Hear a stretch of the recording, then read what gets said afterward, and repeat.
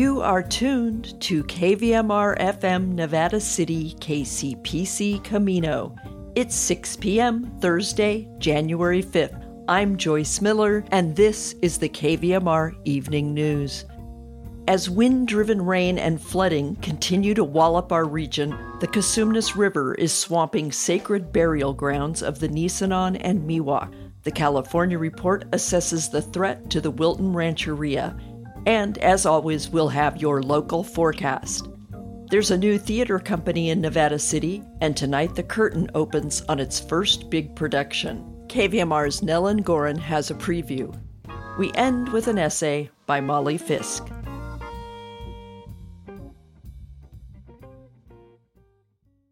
This is the California Report. I'm Saul Gonzalez in Los Angeles. California continues to be lashed by what's called a bomb cyclone storm this morning, with forecasters warning about rain rates of up to 1 inch per hour in some places and winds of 70 and 80 miles per hour. The San Francisco Chronicle and many other news organizations are reporting 2 deaths connected to the storm. One, an infant in the Sonoma County community of Occidental, who was killed when a tree fell on a home. The other reported fatality was a woman in Fairfield in Solano County who was killed during a crash.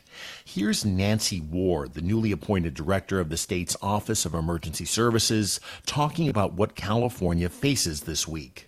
We anticipate that this may be one of the most challenging and impactful series of storms to touch down in California in the last 5 years.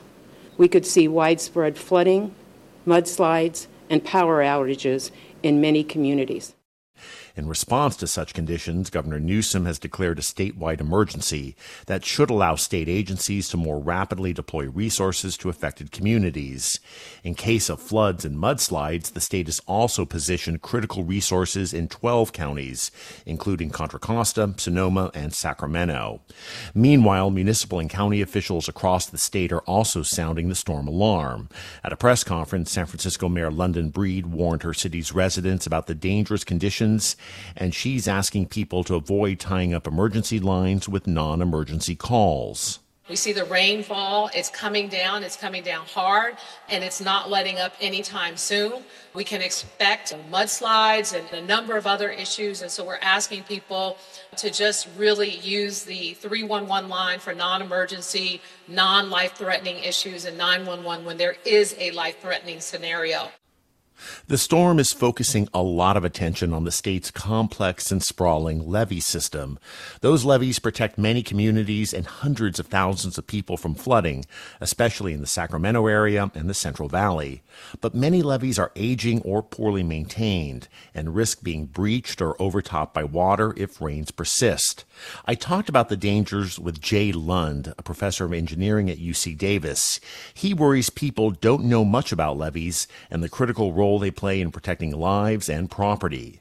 I think that's an important concern. I mean, one of the reasons why you build levees is so people don't have to worry as much about floods. But if they don't worry enough about floods, then they're not prepared to evacuate when a levee is going to fail. And when a levee is protecting you or protecting your house, you have to understand that there's a chance that that levee is not going to be enough. Either the water level is going to be higher than the levee, or that the levee could fail before it overtops. So we always have to be mindful, I think, when we live behind levees, that it could fail, and it's much more likely to fail when the water's high. So, Professor, when it comes to the strength and the integrity of the levee system, how confident are you in it? Keeping in mind, of course, there are all kinds of levees and all kinds of conditions. And generally speaking, what kind of places do you worry about? The levee systems for the Sacramento region, Sacramento area, have been upgraded considerably.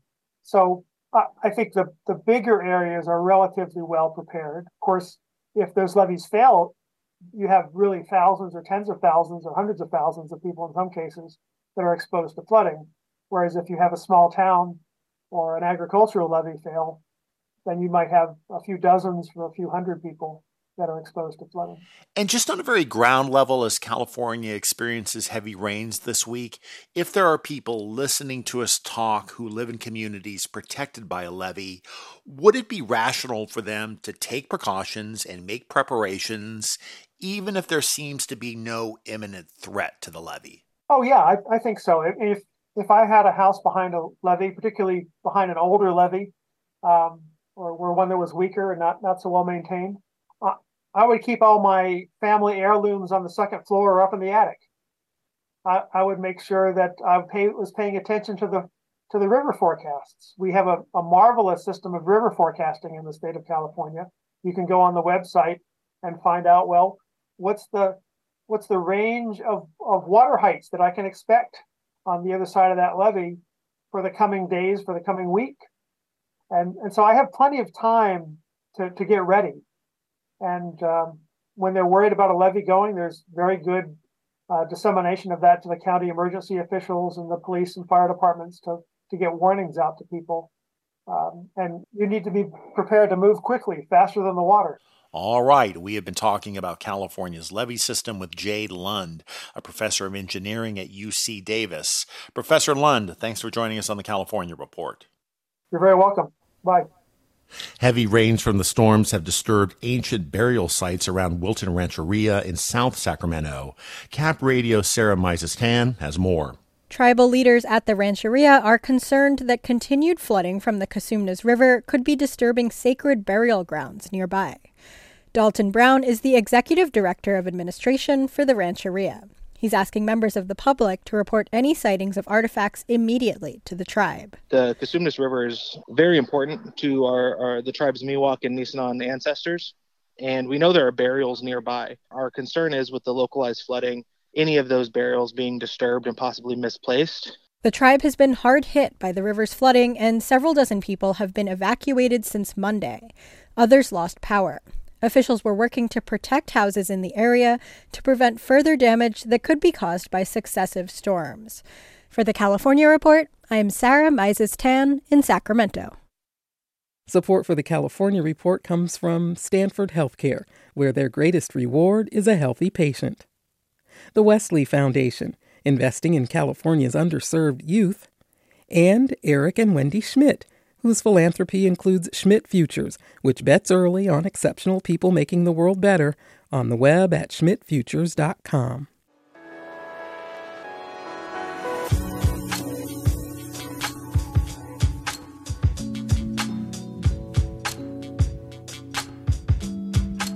And that is the California Report for Thursday, January 5th. We're a production of KQED Public Radio.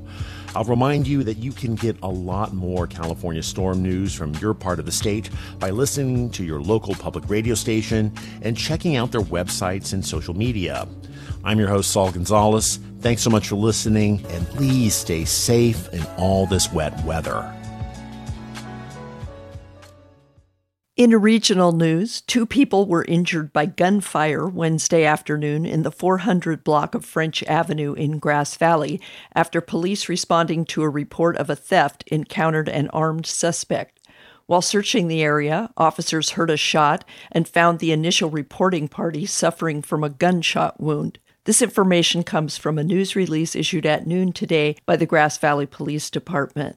The release said the suspect then fired at least 1 round toward a CHP officer standing outside his vehicle on French Avenue. While officers chased the suspect on foot, the suspect fired again. 2 Grass Valley police officers returned fire, striking the suspect. The victim and suspect were treated on scene and taken to hospitals. Grass Valley Police Lieutenant Brian Blakemore told KVMR this afternoon that the suspect is listed as being in serious but stable condition. Blakemore said the status of the victim, who sustained a gunshot wound, was unknown, but that at last report he was expected to recover from his injuries. No officers were injured in the incident, which took place at about 4:15 p.m. A firearm was recovered from the suspect, who has been identified as 26-year-old Austin Wallace of Grass Valley. The victim has not been identified. The Grass Valley Police Department is investigating the incident, along with the Nevada County Multi-Agency Officer-Involved Critical Incident Team, which is led by the District Attorney's Office. Law enforcement has asked that witnesses or anyone else with information about the incident contact the Nevada County Regional Dispatch Center at 530-265-7880. The Nevada Irrigation District reports via Ubinet.com that as of Wednesday, its reservoir storage stands at 117% of its 9-year average. Its reservoirs are at 80% of capacity. As of Wednesday, NID had measured more than 38 inches of precipitation, which is 142% of average for this time of year. NID reports that due to our recent rains, foothill reservoirs are currently full and spilling. Turning to the regional forecast from the National Weather Service, the wind and rain that moved in Wednesday afternoon is nearly behind us for the moment. Friday will largely have a break from the wild weather. Widespread rain and high-elevation snow is expected to return Saturday, with another period of moderate to heavy rain Sunday. This evening in Nevada City and Grass Valley, rain mainly before 10 and a low around 37. South winds may gust as high as 20 miles per hour. The chance of rain is 80%, with new precipitation amounts of up to 1/4 inch possible. Friday is expected to be mostly cloudy with a 40% chance of rain, a high near 49, and southeast wind up to 10 miles per hour. Friday night into Saturday morning, rain is likely, mainly after 4 a.m., with a low around 40. Winds will subside to 5 to 7 miles per hour. In Truckee and Lake Tahoe, a winter storm watch is in effect until 4 a.m. Friday. This evening, snow is likely, mainly before 10, with a low around 19. New snow accumulation of up to 3 inches is possible. Expect southwest wind around 10 miles per hour, with gusts as high as 20 miles per hour. Friday, we'll see a slight chance of snow and a high near 36. After 10 p.m., a low in the mid-20s and a chance of snow, with a possible new accumulation of less than half an inch. Tonight in Sacramento and Woodland, a 50% chance of rain, mainly before 10, with a low in the mid-40s. Friday, expect a slight chance of rain with a high near 57. Friday night into Saturday, rain likely, mainly after 4 a.m., with a low around 48. South-southeast wind will clock in at around 10 miles per hour, with gusts as high as 20 miles per hour. You're listening to the evening news on KVMR.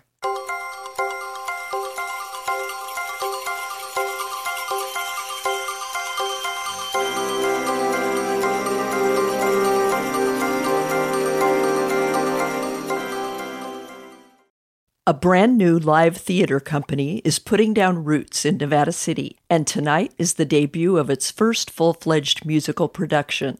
KVMR's Nellen Gorin pulls back the curtain for a preview of Into the Woods. Today in the KVMR studios, I'm talking with David Endicott Hicks, the artistic director and president of the board of the Lyric Rose Theater in Nevada City, and the director of its latest production, the Tony Award-winning musical Into the Woods, which opens on January 5th at the Nevada Theater. David, thanks for being with us today. Well, thanks for having me. First, for anyone who hasn't seen it before, can you tell us what Into the Woods is about? So, the story of Into the Woods follows some of our favorite fairy tale characters. The main characters are actually Little Red is in it as well, so Little Red Riding Hood, and Jack from Jack and the Beanstalk. We also have the baker, the baker's wife, and they're met by a bunch of different other fairy tale characters, some of our favorites. So Prince Charming, Cinderella, there's the wolf who makes a cameo appearance in the musical, and then we follow the baker and the baker's wife to on their quest to find a potion, and this potion is to help them have a child. And I don't want to give too much away, but their neighbor, who is the witch, is intertwined in this whole story about them finding this potion. And actually, they don't know this, but the potion actually that they're going to put together is actually for the witch, and she is on her own little quest, and the baker and the baker's wife don't even know it. So I think one of the things our listeners will be curious about, is this a show just for children, or is it for adults as well? Children can definitely enjoy the show, but there's a lot of adult jokes and things like that in the show that the kids won't even get, probably, but it is definitely more of an adult show. There's a lot of underlying, it's Stephen Sondheim. So when it comes to Stephen Sondheim, the lyrics to the songs and the book are just so brilliant. And there's always double meanings happening throughout the show, but definitely it's a show for everyone. But I will say that the first act is seemingly ends very, very happily ever after. And then the second act comes around and things kind of go a little bit haywire. And so the second act is definitely a little bit more dark. And there are some deaths in the show. But, again, it's fairy tale death. People disappear into a cloud of smoke and then they are dead or things like that. So it's not, it's definitely suitable for all ages. I'm such a huge Sondheim lover. This is by far my favorite Sondheim.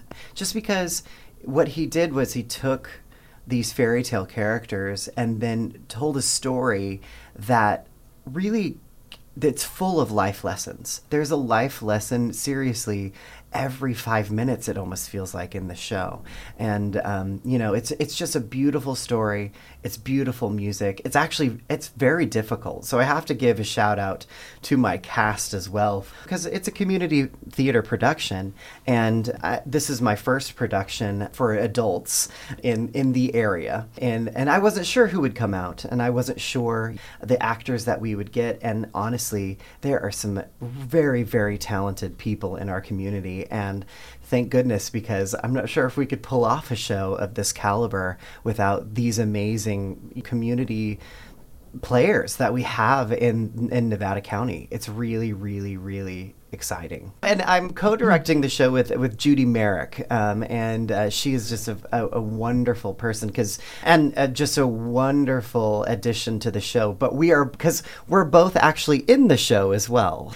And this is a full production with costumes and sets, not just a reading, because Correct. we have a lot of these in the community where, so people are going to get the full shebang of costumes and everything. So, and do you have an orchestra? We do. And so it's a smaller orchestra. We're doing a chamber orchestra. So Into the Woods is running. So it's the 5th through the 15th. So it's the 5th, 6th, 7th.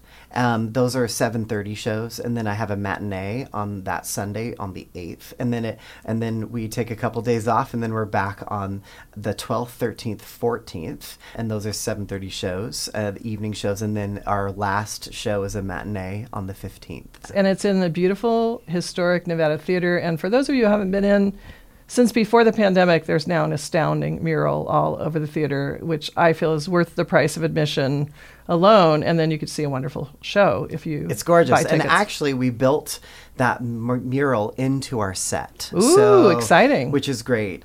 You have any idea what you're going to do for your next show? I will say we will be doing Mamma Mia. Oh, Mamma Mia. That's going to get a lot of people excited. Yes, in 2023. Okay. So keep your eye out for audition notices, because, we want to get everybody involved in this community. I know there are so many talented people in this community, and we're really excited about doing Mamma Mia this coming year.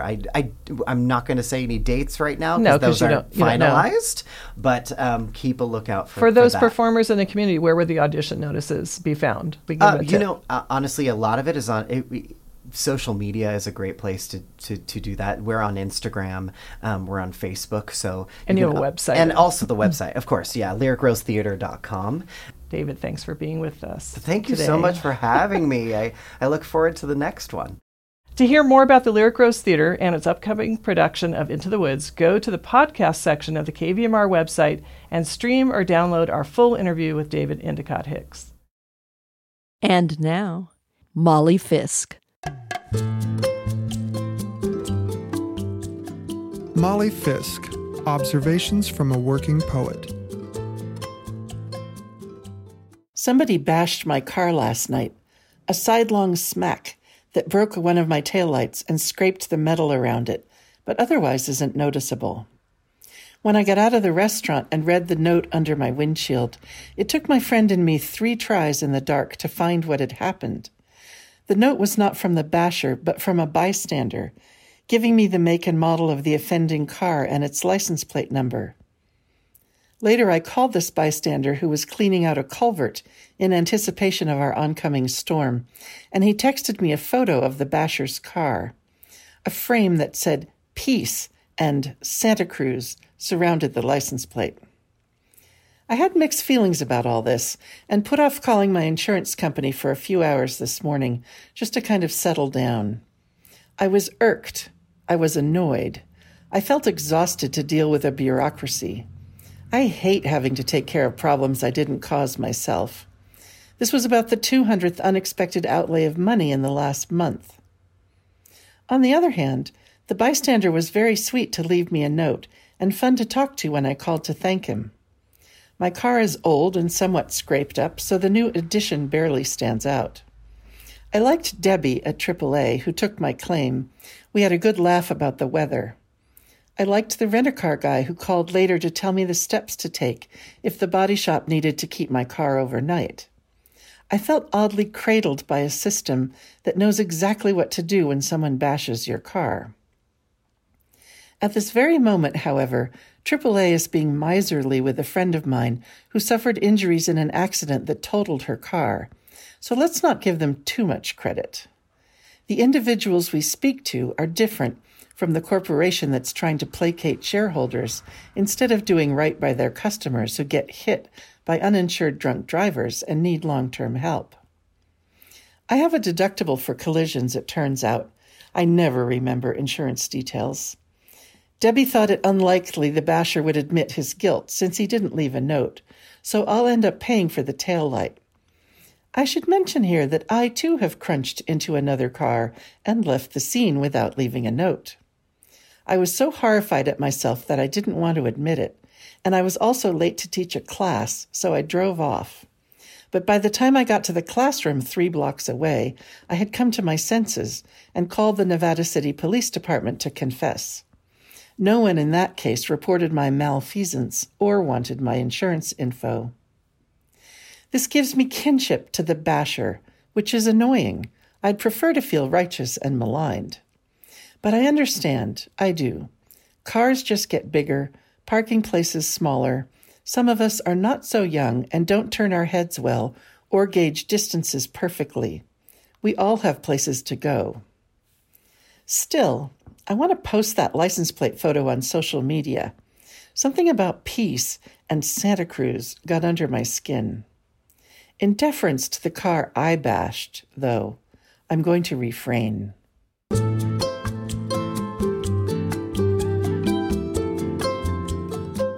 Award-winning poet Molly Fisk writes, coaches, and teaches writing in California's Sierra Nevada foothills.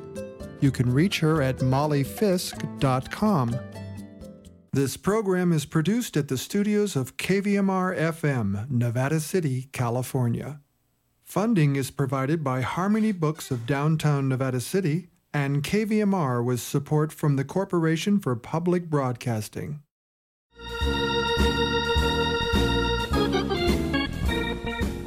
That's our newscast for Thursday, January 5th. KVMR Community Radio gets support from Circle's Wild and Scenic Film Festival. Festival goers can expect films about nature, community activism, adventure, conservation, environmental justice, and more. The 21st Annual Film Festival will take place February 16th through 20th.